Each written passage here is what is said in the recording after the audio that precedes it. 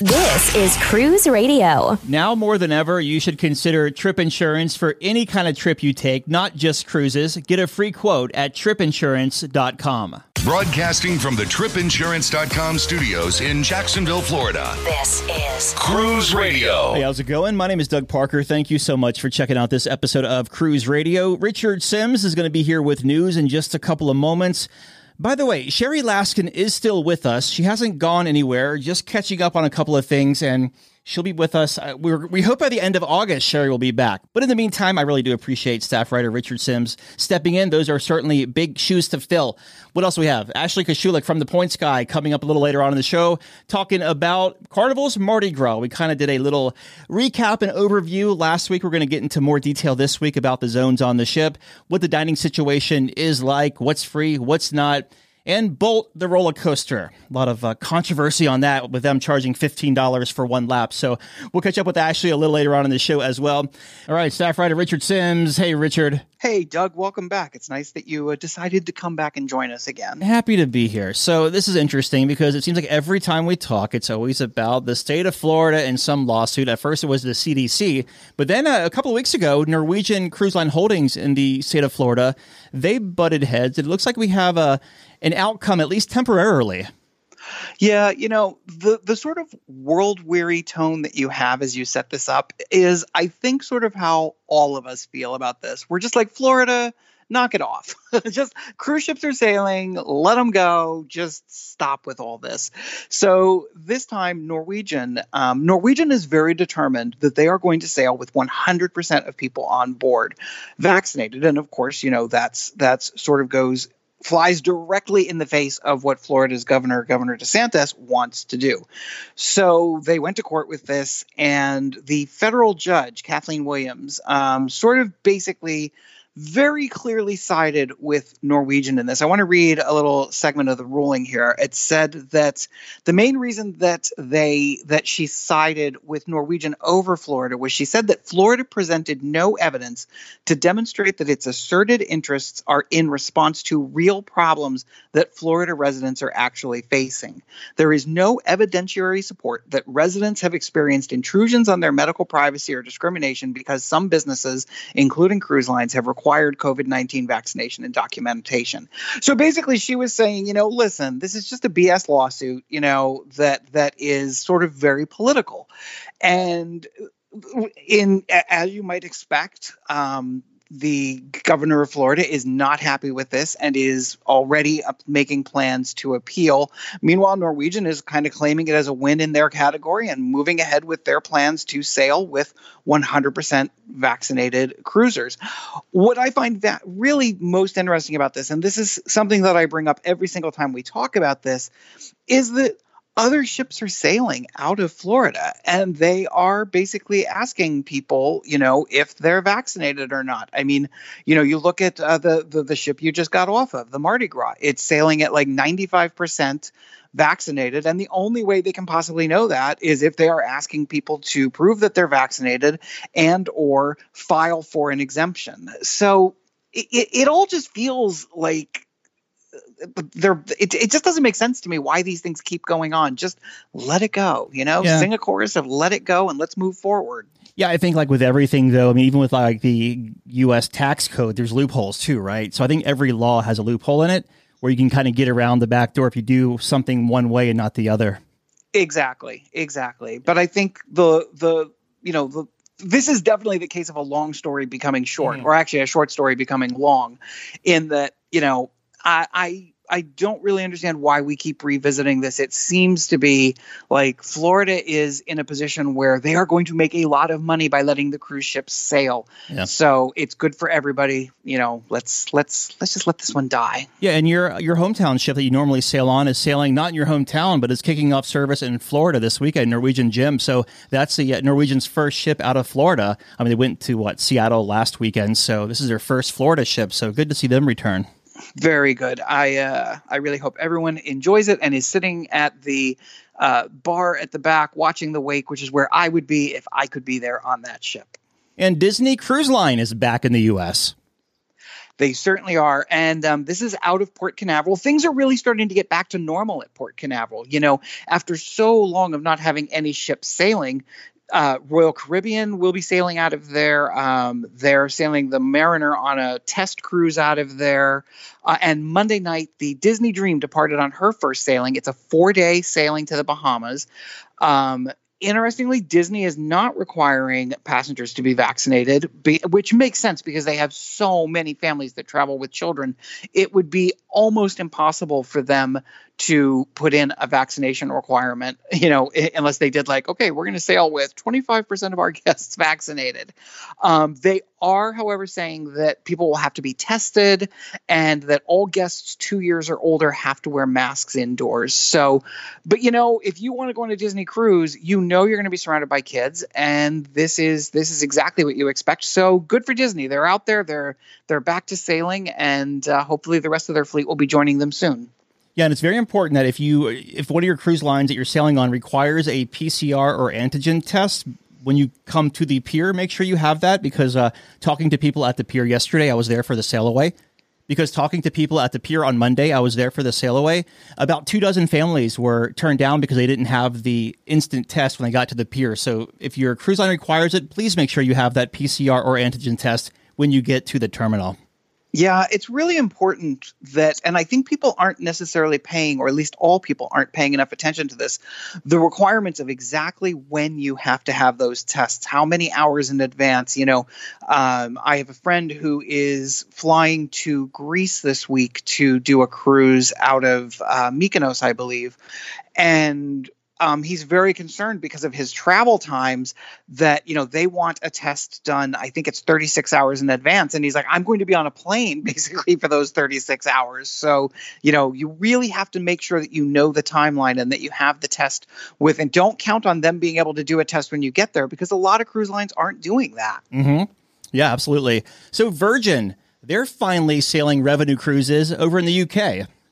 Isn't this crazy? Don't you feel like we've been talking about the Scarlet Lady Yes. for like 3 years now? And the fact of the matter is she has never sailed a revenue sailing. She has sailed with people on board. She did a sort of media and influencer sailing, which frankly didn't go particularly well. They got kind of a lot of criticism on that particular cruise. But this week, they're finally doing sailings with passengers out of the UK. They're sort of staycations, meaning only people from the UK can go, and they're staying within the UK. One of the great things is Virgin doesn't really have to worry about the problem of kids who are too young to be vaccinated, because they only allow 18 and above. So everyone on board is required to be vaccinated.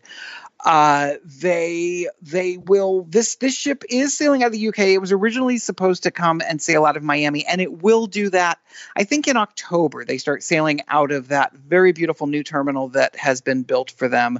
But this is a long time in coming. I mean, it's over a year since this ship was expected to launch and is only just now starting to sail. And, you know, I mentioned that they had some criticism coming out of the gate when they did that first sailing.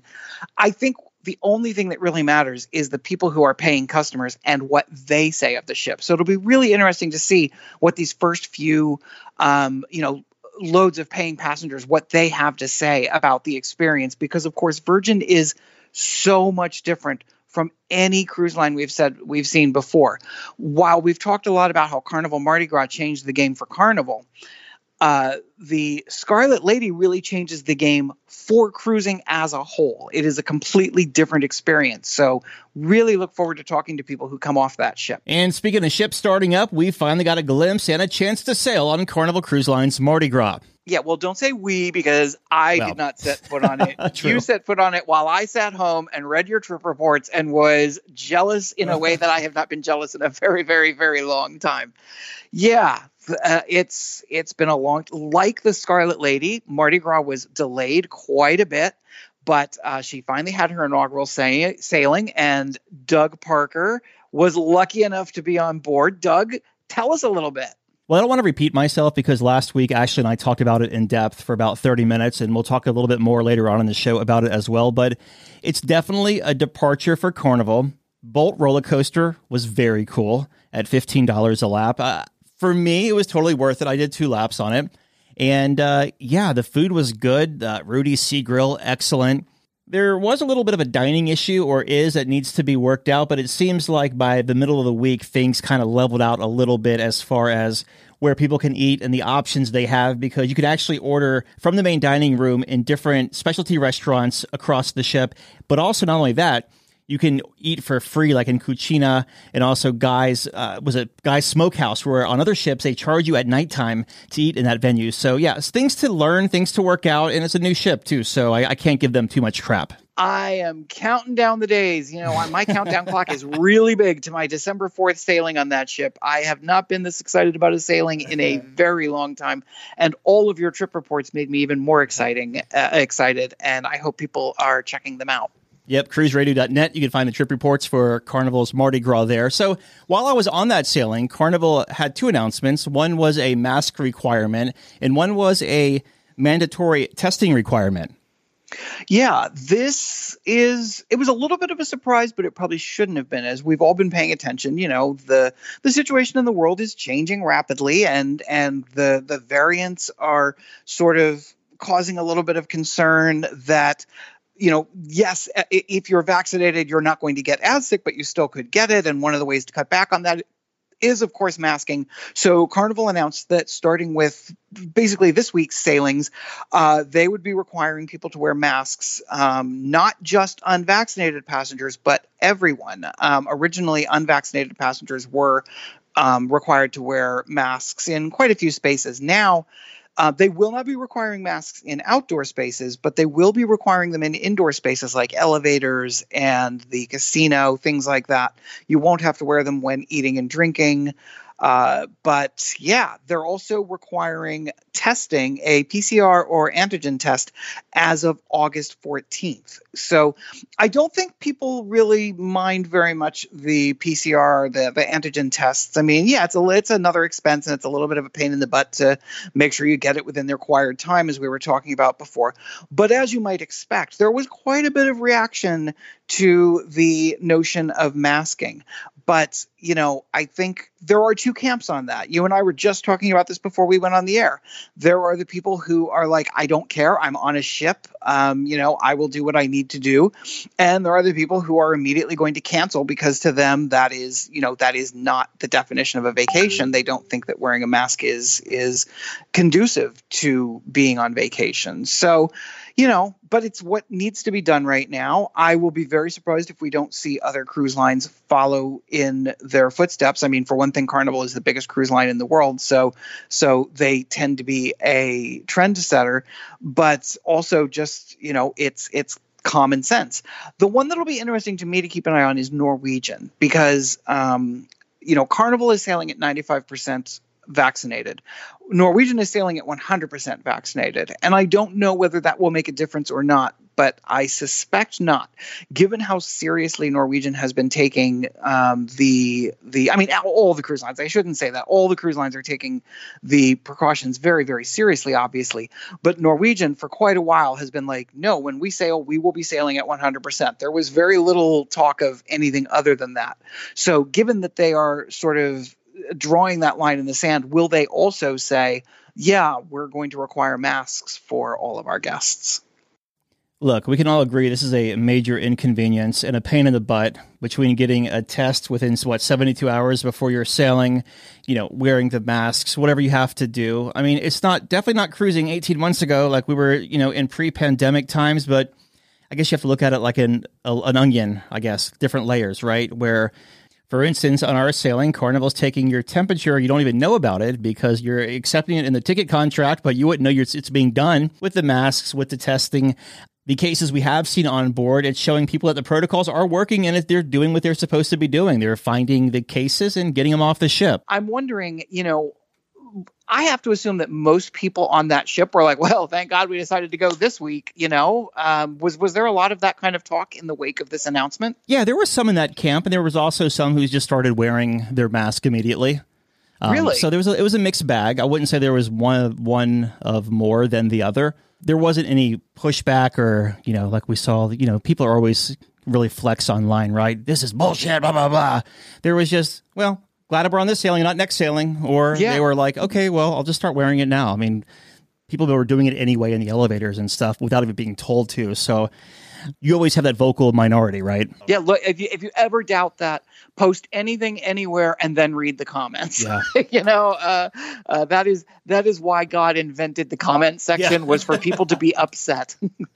And finally, more history in the making, another restart, Cunard returning to service this week. Yeah, they will be sailing on Friday the 13th, which let's hope is not unlucky for them. It is the Queen Elizabeth, which is a beauty of a ship. I've never been on her, but I have studied the photos and voraciously looked at the deck plans and really kind of imagined myself on that ship, because it's got sort of that old world charm that I have, I've always wanted to experience. It sort of as a throwback to the old days of cruising.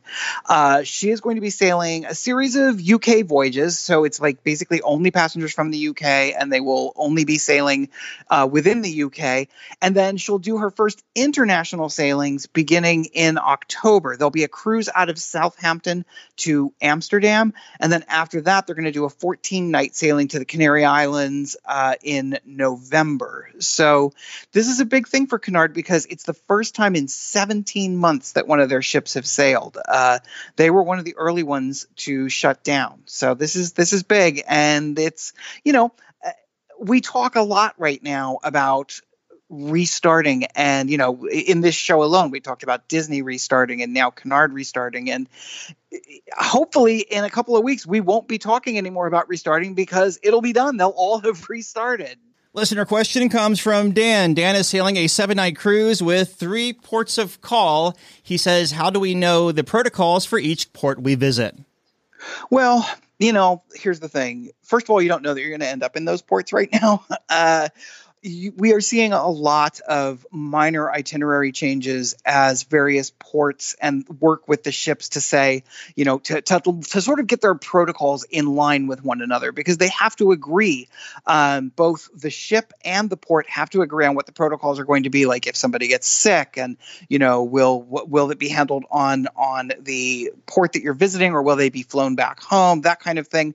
I think the easiest way to know what protocols are going to be in place when you visit a port is to basically let the cruise line keep you informed. This is what their job is. This is what they are doing. They are hammering every single day. They are hammering out the details of how this is going to work. It's why we see itinerary changes, because if they don't feel safe, if they don't think that the port that you're visiting is going to sort of do a good enough job of protecting you, they're not going to go there. They're going to go somewhere else. So there is no blanket answer to that question. It's really, you can research on your own, what the protocols are currently, but they might change between now and even by the time, even when you board the ship and by the time you get to that port, it could change, and that could be why you see an itinerary change. So I think the best thing to do is to sort of put your faith and trust in the cruise line, and as we've talked a lot about in recent weeks, be flexible. Be aware that they may say, okay, we're only going to allow you to do bubble tours in this port because of the way protocols are being handled there. Or we are going to be skipping this port because we're not comfortable with that. And instead, we're going to take you over to this port. So, be flexible. That's kind of the motto I have right now when it comes to almost everything about cruising. Absolutely, Dan. We hope that answers your question. Email your questions to doug@cruiseradio.net, and we'll knock them out for you. Staff writer Richard Sims, thank you so much. Thanks, as always. Have a question or a comment for the show? Send an email or voice memo to doug@cruiseradio.net. A big question we get at Cruise Radio is, how do I know if I need trip insurance? Simple answer. If you're getting on a plane, taking a road trip, or getting on a cruise ship, you need to have travel insurance. Hey, it's Doug Parker from my friends at tripinsurance.com. Not only does tripinsurance.com protect your vacation investment, but it also gives you peace of mind in case anything were to go wrong on your trip. How do they do it? They offer 3 different types of trip insurance policies. Good, better, and best. One policy for every vacation budget. But it doesn't just stop there. They're up to 40% lower when you shop around on other comparison sites. Plus, tripinsurance.com offers 24-hour customer support before, during, and after your trip. online claims assistance, and travel alerts to let you know what's going on at your destination. But find out for yourself. Check out tripinsurance.com. Top industry stories from around the world and how they'll impact your next vacation every weekday morning on Cruise Radio News. Hanging out with the cruise director aboard Carnival's Mardi Gras, the Flying Scotsman, Chris. Good to see you again, man. It is so nice to see you. I'm so happy to be here. As you can probably tell, it is just crazy busy. Yeah, you're all over the place, man. And by the way, before we start the interview, you kick major ass, man. You did that rock show the other night. Are you in any bands back home or anything? I was in an AC/DC band and a Queen band for nearly 7-8 years when I was younger. And I was trained myself in opera as well. So I used to do a little bit of everything. But yeah, I love it. Dude, you kill it, man. So how does it feel to be the cruise director on Carnival's very first mega ship? I sometimes pinch myself. I wake up every morning and can't believe it's happening. This is the pinnacle. I don't think I can go to any other ship now. This is it for me. If I retire tomorrow, I'll be happy. Yeah, very good. Right now, we're in the Grand Central, which is the talk of the ship. It's such a transformative space. Explain to the listeners, what exactly can guests find in this area? What's great about this area is it has everything. It's multi-purpose, every single day. So first thing in the morning when you come here for a coffee, you got the most amazing panoramic views with the massive windows looking to the ports when we come in. But then on top of that, every night we have entertainment. We have variety acts, we have live bands. It is full time and it's all the way from literally first thing in the morning to last thing at night. Yeah. 19 decks, 180,000 gross registered tons. So much stuff to do on board. What are some of your favorites? Just give us like 3 or 4. Oh my goodness. So Center Stage is definitely one of them. My favorite bar is the Fortune Teller. I just love the vibe. I love everything about it. I love the brand new Alchemy Bar, which is also amazing. And then on top of that, Boat, which is just phenomenal. I have the experience of being on it, and it is very fast. So I would say that. I know you're about to go on stage, man. Thanks for taking a couple of minutes, and thanks for being on Cruise Radio, buddy. Always good to see you. Always a pleasure, man. Take care. This is Cruise Radio. Hanging out with Carnival Cruise Line President Christine Duffy. Great to see you again. We just saw you 2 weeks ago? Yes, I think it's deja vu for us, Doug. It really is. Now, we've been on board for almost a week now. What are your thoughts of Mardi Gras so far? I mean, you've been on before, but you're actually seeing it in action.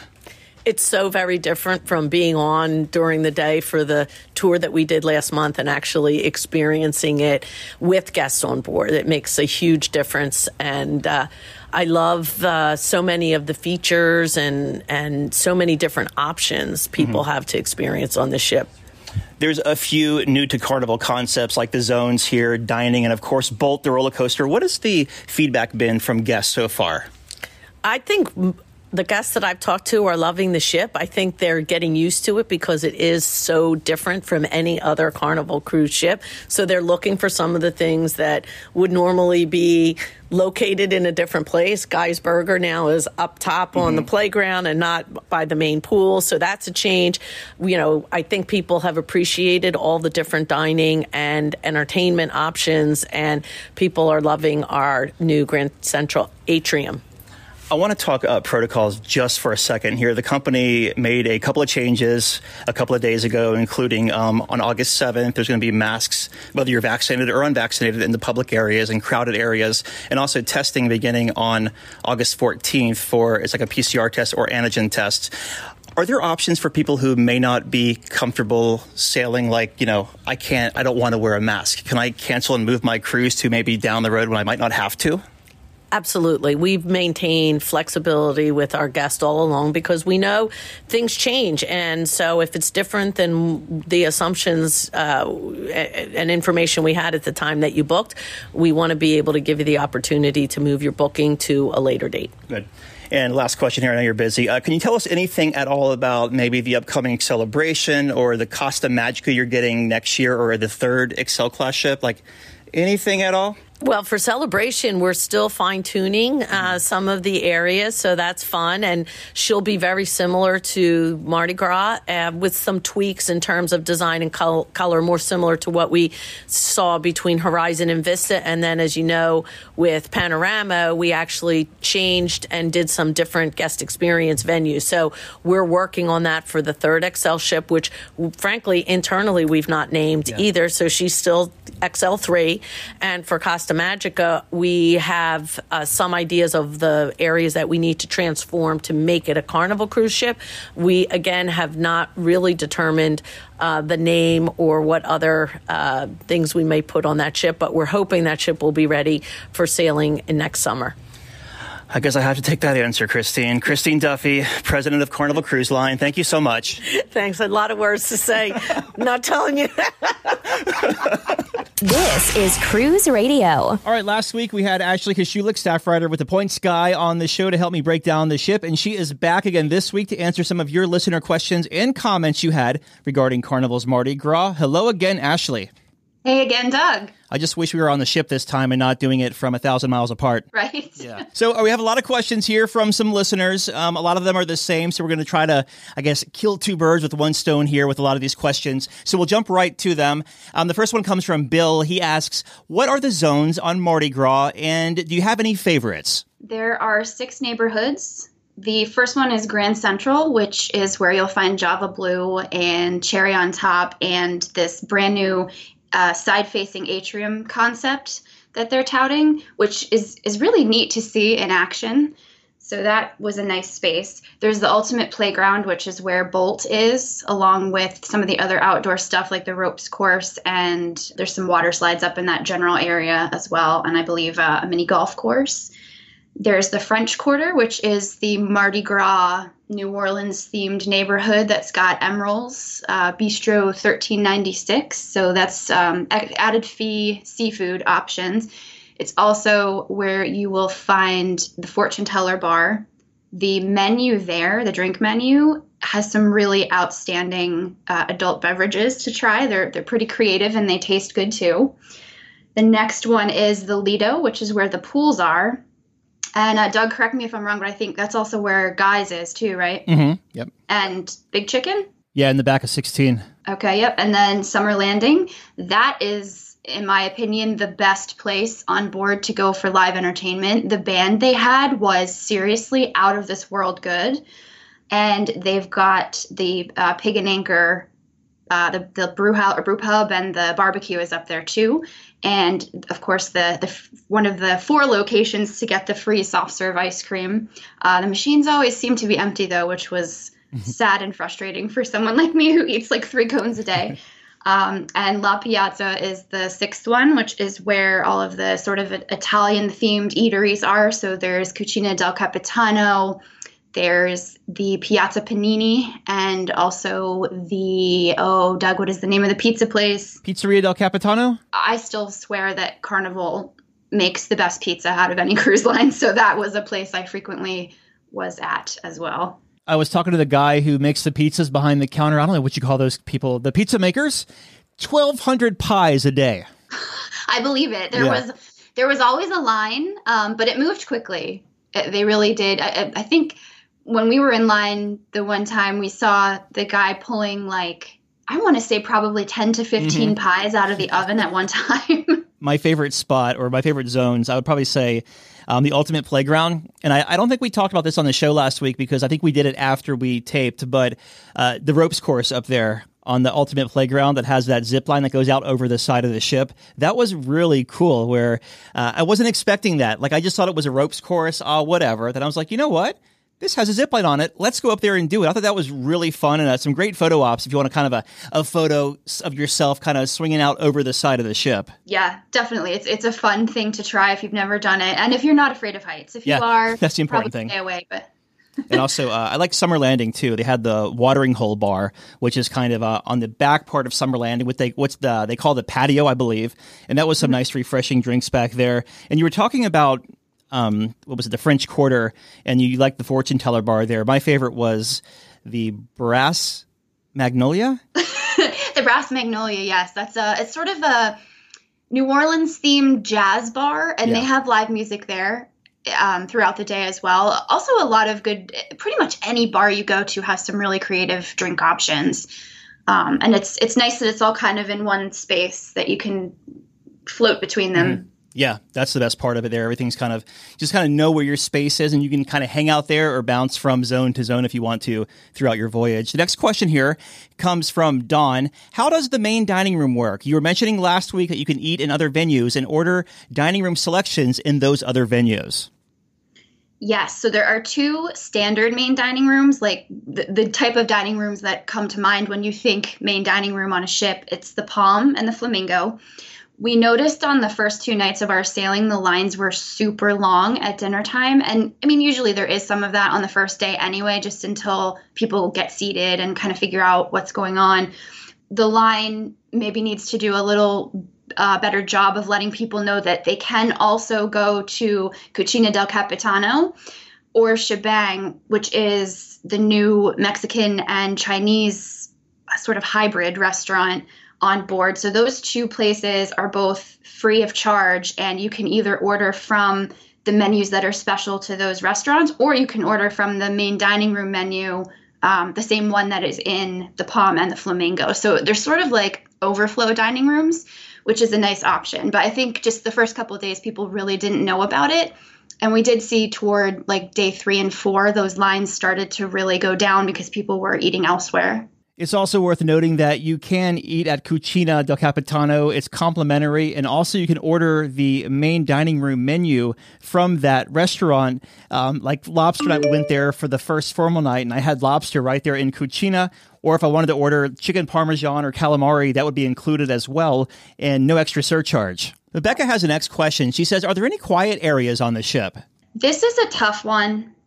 If I needed a quiet space, I generally stayed in my cabin because I was working. So I did need to find a quiet area to do some writing. The ship does not have a library. And to my knowledge, it does not have like a card room or anything either, which is usually one of my go-to quiet spots on a ship.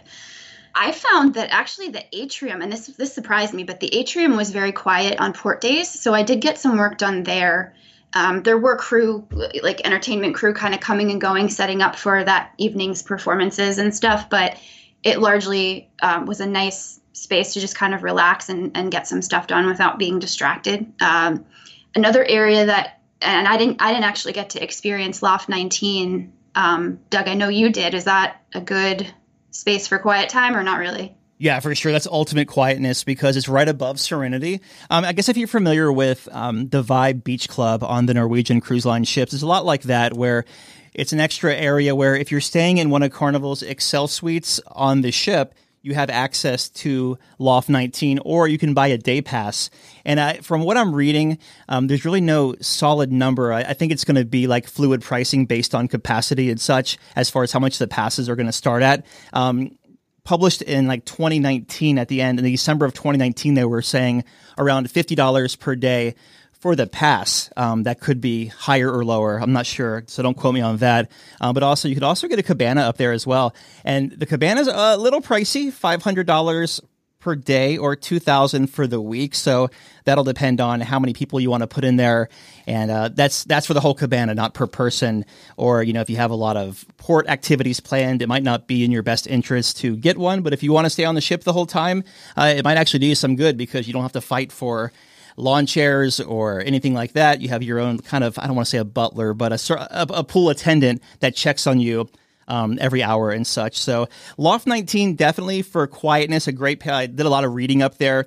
Also, another place, now that I'm just randomly thinking about this, the Thermal Suite at the Cloud9 Spa was $179 for the week, I believe. And thermal chairs, you have your whirlpool. What else you have? The thalassotherapy pool, I think is how you pronounce it. The sauna, the steam room, all of that included a really quiet spot down there on Deck 6 as well. I'm one of those wimpy people who goes to the Caribbean and stays inside all day because she doesn't like the sticky heat. Oh, trust me, I was contorting my body up in Loft 19 because I was trying to stay out of the sun. So I was like, sitting on the very, very back end of the lawn chair until the sun would slowly move, and I would slowly creep back out onto the chair because it was the sun was brutal out there as we both experienced. Oh, it was. I have the proof on the right side of my body. Doug knows this, but I sat in the shade all day the day that we were in Amber Cove, thinking that I'd be protected. And so I didn't have sunscreen on. And I guess I was sitting by a window in such a way that the sun reflected off the water and burnt the entire right side of my body to a crisp. So still recovering from that. The next question comes from Carol here. How is it navigating the ship with crowds and finding your way around? This is a subjective answer. Obviously, it might feel different for each person, but for me, it did feel a little bit crowded at times, most of the time in the public areas. And finding my way around, I'm probably not the best person to answer this because I am slightly directionally challenged. And by day 7, the last day, I still did not really know where I was going most of the time. The ship is a little confusing. It's sort of like you have the center of the ship and then you have things going on down either side. So it's almost like you have to explore both sides of the center to figure out where things are and where you're going. You can probably explain this better than what I'm saying, Doug. Help me out here. So you're talking about decks 6, 7, and 8. The general Grand Central area is kind of like there's these weird tiered staircases that you have to go through doors to access them. And there are, you'll be walking straight and then all of a sudden you'll come to an elevator bank, but can't figure out how to get around the side to, keep continuing down that corridor to get to the next bar or lounge or whatever. Yeah, I found some of it cumbersome. Yeah, it's a very squared off ship, I guess, is kind of how to explain it. But you have to... Yeah, I mean, I know what you mean there, especially on Deck 7, because the casino is there, so there are a lot of doors in and around Deck 7 to kind of keep the smoke out, so it's a barrier, right? So going down from Deck 8 into the casino to Deck 7, there's a door that goes down there. Also, multiple doors on Deck 7 in and out of the casino, but again, that's just to kind of keep the smoke from, I guess, drifting into other areas of the ship. So once you master those, you're golden. 100%. I remember the last night we were going to one of the shows, which was Deck 7 forward in the Mardi Gras Theater, and I think I took us to Deck 6 aft, I was just so confused because I get turned around really easily. And any other Carnival ship, I know exactly where I am, but this one took a little bit of a learning curve to try to master it, I guess. Yes. Next question comes from Karen. In your opinion, is the new Carnival Mardi Gras a nickel and dime type ship? Not at all. Especially when you compare it to some other cruise lines. Apart from the things that you're used to paying for, like alcohol and spa treatments and anything from the onboard shops, really the only thing you have to pay for is Bolt, the roller coaster. And to be fair, I do think that the cost is a little pricey for the length of the ride. We timed it several times, and so it's $15. Initially, they said it would be 2 laps around for $15. On our sailing, the lines were like a 90-minute wait, so they cut it down to 1 lap, which meant 1 lap for $15. And it takes about, if you're going full speed, because the driver, it's a 2-seat car. The person sitting in the front is considered the driver, and there's a throttle, so they decide how fast you go, up to a certain speed, of course. If you're really gunning it and going as fast as you can go, it only takes about 20 seconds. So to me, that's a nickel and dime item. But for the most part, you're really only going to pay extra for the stuff I mentioned, plus like alternative restaurants. But in terms of alternative restaurants, there aren't that many that you have to pay for. I was really surprised at how many of the dining options are free. And how many of those free options were just really good food. Like, I don't think Carnival gets enough credit a lot of times for their culinary offerings. Yeah, it is surprising on this ship how many complimentary offerings there are. I mean, just like Chibang, which is comparable to Gigi's Asian Kitchen on other ships. Complimentary, normally $15 on other ships. Cucina, normally $15, complimentary on this ship. And the dinner at Guy Fieri's Smokehouse Brewhouse, normally a la carte on other Carnival ships, also complimentary on this ship as well. The only really paid ones are $38 for Fahrenheit 555, also Rudy's Sea Grill, and the a la carte pricing, which is really affordable at Emerald's Bistro on Deck 6. We mentioned on the last time we were chatting that we got a sizable meal at Emeril's for like $11 total for both of us, which is crazy. And then Big Chicken is the other one we should mention. That's a newcomer on this ship, and it's free. And that chicken is so good. It's not crappy, grizzly, nasty chicken that you take a bite of and you're like, yeah, I'm done. This was like, I want more. Yeah. So I haven't had fast food in 4 years and 8 months after I lost the weight. And I may have fallen off the wagon because that chicken at Big Chicken, it tastes exactly how I remember a Chick-fil-A chicken sandwich tasting. Yeah, it was really good. Yeah. And then just in terms of other free stuff, I mean, there's the water slides, there's the ropes course, you have mini golf, all that kind of outdoor stuff we already mentioned. The pools obviously are free. And then all the activities in the daily schedule. So no, I don't think this is a nickel and dime ship at all. Yeah, no, I agree with you on that one. Next question comes from Mike. What was the elevators like with 4,200 guests on board? Yes, there are a lot of elevators, but we asked some of the executives and they claim that they are larger than on some other ships. I would like to measure them. I mean, not that I would, but just, if I really wanted to get technical about it, because they felt really small to me and they were often crowded, which given the current climate of social distancing is not exactly something that meshes. So I know on our sailing, there were also some issues with the elevator buttons. For some reason, in some of the cars, there was a glitch where if people would get inside and push more than 3 buttons, they would all reset. And so until people caught on to what was happening, there were like if I were on a particular deck and hit a button to call an elevator, I would see them whizzing past me without stopping. And I'd be like, what the heck's going on? But it was because the people who were already in the elevator car were pushing all these buttons and they would keep resetting. So the elevator didn't know where the heck it was going and would just keep like going up and down forever. And then you have someone like me who we were talking about it. And I mean, they must have fixed it since we were talking about it because I got in there and pushed every single button and it worked perfectly fine. And you're like, what the heck are you doing? Because Doug is 5 years old. Exactly. Well, I wanted to test it. I never experienced the reset thing, but they must have fixed it since then. So we'll leave that there and move on to the next question, which comes from Diane. We are booked in December. What is one thing we should know before we sail? I actually have 2 things, which I know is not what she asked, but I'm going to offer them up anyway. The first one is get comfortable with using the Hub app.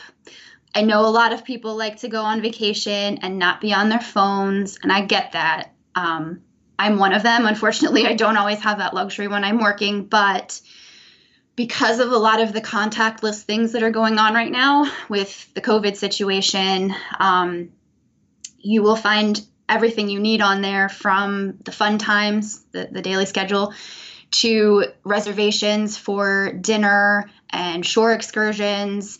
And there's also this cool feature called virtual queuing. So like, for example, if you make a reservation to go on Bolt on the roller coaster, you sign up for a time slot and then you show up at your time and you can walk right up. You don't have to stand there in the heat and wait in line for an hour or whatever. So they are really heavily leaning on the app right now.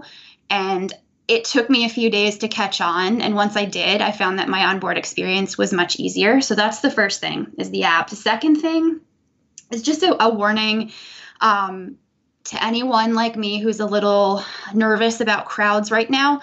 This was the 4th sailing that I have been on since cruising reopened to Americans in May. The first 3 that I did, I think the highest capacity of any of them was 24%.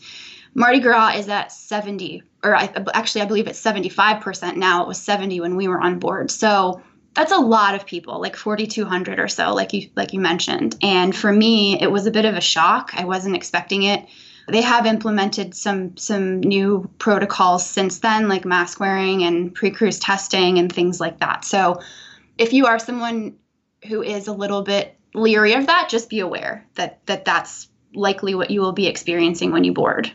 And going back to the virtual queue for a moment, you could also do that at guest services as well. So instead of going down there and waiting in that very long line, which is normally at the atrium, but on this ship, the guest services is kind of just outside of summer landing. So we're talking deck 8 aft here.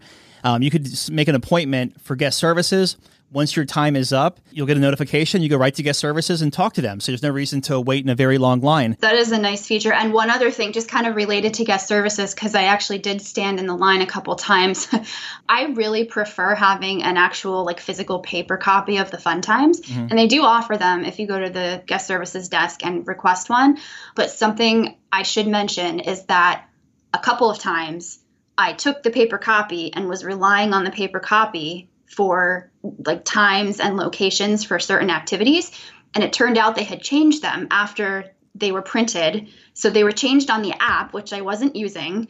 And I ended up going to the wrong venue for trivia. And there were a couple other times when I showed up a half hour early for the nighttime entertainment because I thought that it was a half hour earlier than it was because they had changed the time. So just, if you want the paper copy as a memento, great, but you're probably still going to be better off relying on the app. Yeah, that was funny. You were like, meet me at the Limelight for famous dogs and cats trivia. So we went down to the Limelight, and they're talking about fishing in Mississippi or something. I'm like, are you sure this is the right place? She's like, this is what the paper says. So I pulled it up on the app, and they switched the location from when you got the paper to when it actually happened. So, yeah, we're on the wrong side of the ship. But yeah, we had to run up to the Havana bar, use the app. Yeah, my suggestion would be to book, if you think you want to do a specialty restaurant or a thermal suite or something like that, they do cap all of that. So book it in advance. And if you want to do Chibang, Cucina, or if you didn't do it while you were before your cruise for Fahrenheit 555 or Rudy Seagrill or even teppanyaki, do it right when you get on the ship. And from experience, I can tell you, because I tried to get into Fahrenheit for my dad and I, it didn't work out for me. So make sure, don't try to wait till you get on the ship to make these reservations. Now, you can't pre-book Chibang, you can't pre-book Cucina, or you can't even really book Guy's Smokehouse at all. You just kind of walk in and eat. But there's do your research, pre-book, if not before you cruise in your cruise planner, right when you get on the ship, because with as we ramp up capacity, whenever that happens, those slots are going to go a lot quicker than they are right now.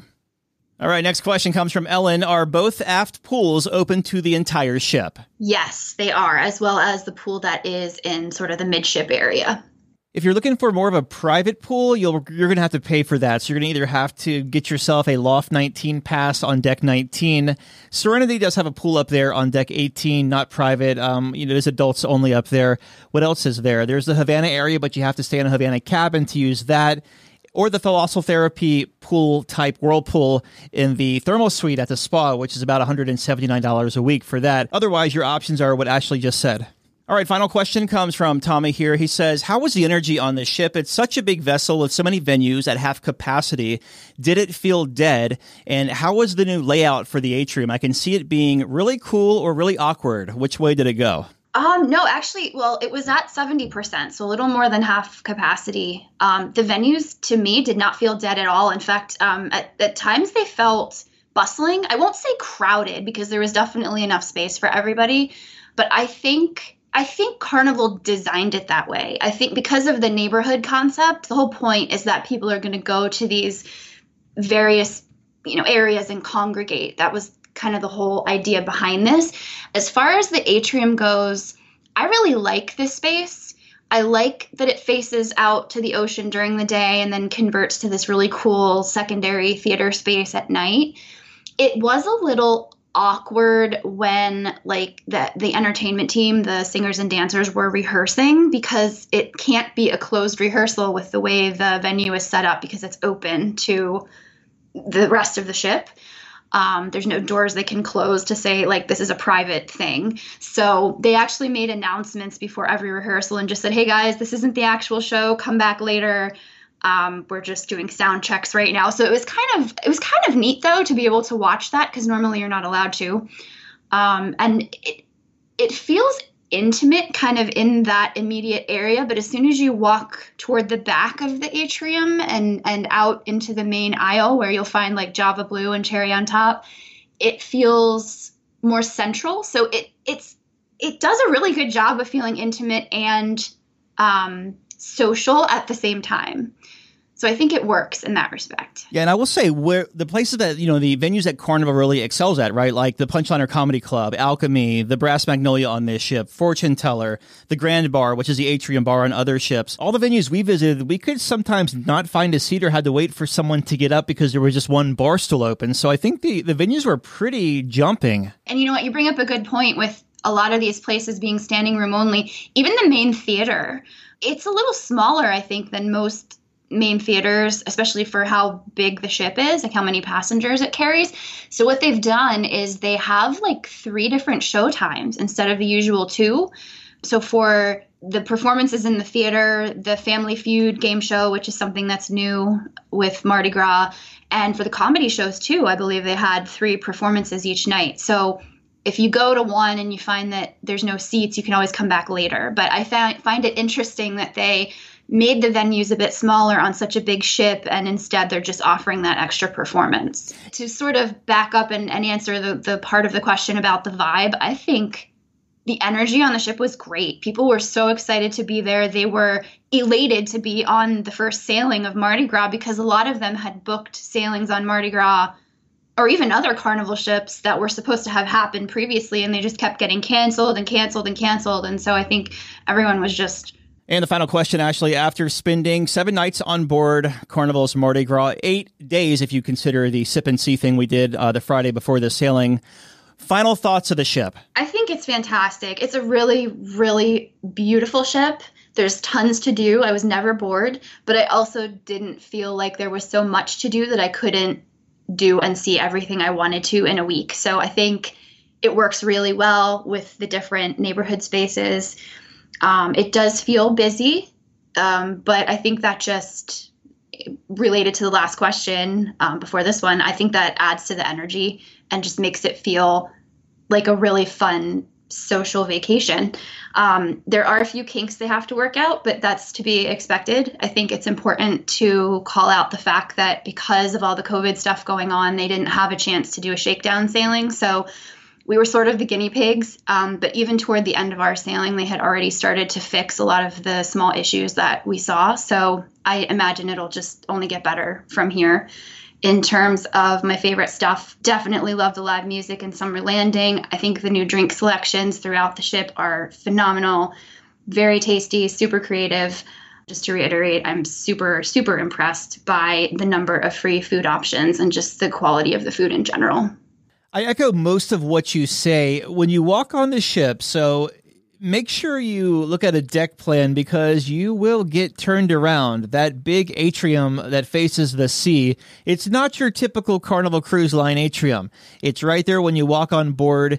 It's a very transformative space, as we talked over the past couple of weeks. And just look at the atrium there, the sea-facing atrium as your North Star, as it was designed to be. So everything leads to that and branches off of that on 6, 7, and 8. But definitely look at a deck plan before you get on board because it's a big ship and it's easy to get turned around. Alchemy is another one I should throw out since you mentioned bars. I know that that's a big favorite for a lot of people on a lot of other Carnival ships, and it's in a different location now, which I actually kind of like better. It's a little more private. All right, well, that'll put a wraps up on our Q&A for Carnival Mardi Gras. I've been talking with staff writer for The Points Guy, Ashley Kosciulik, and I'll link to her coverage of Carnival's Mardi Gras at cruiseradio.net. Just check the show notes out there. Ashley, thank you so much for hanging out these past couple of weeks, and it was good to see you. You too. Always a pleasure. Thanks, Doug. All right, Dougie, let's see what we got for you, buddy. Cruise Radio is produced at the tripinsurance.com studios in Jacksonville, Florida. Get cruise news, ship reviews, and money-saving tips every Thursday on Cruise Radio. If you've enjoyed this episode, please subscribe to the show.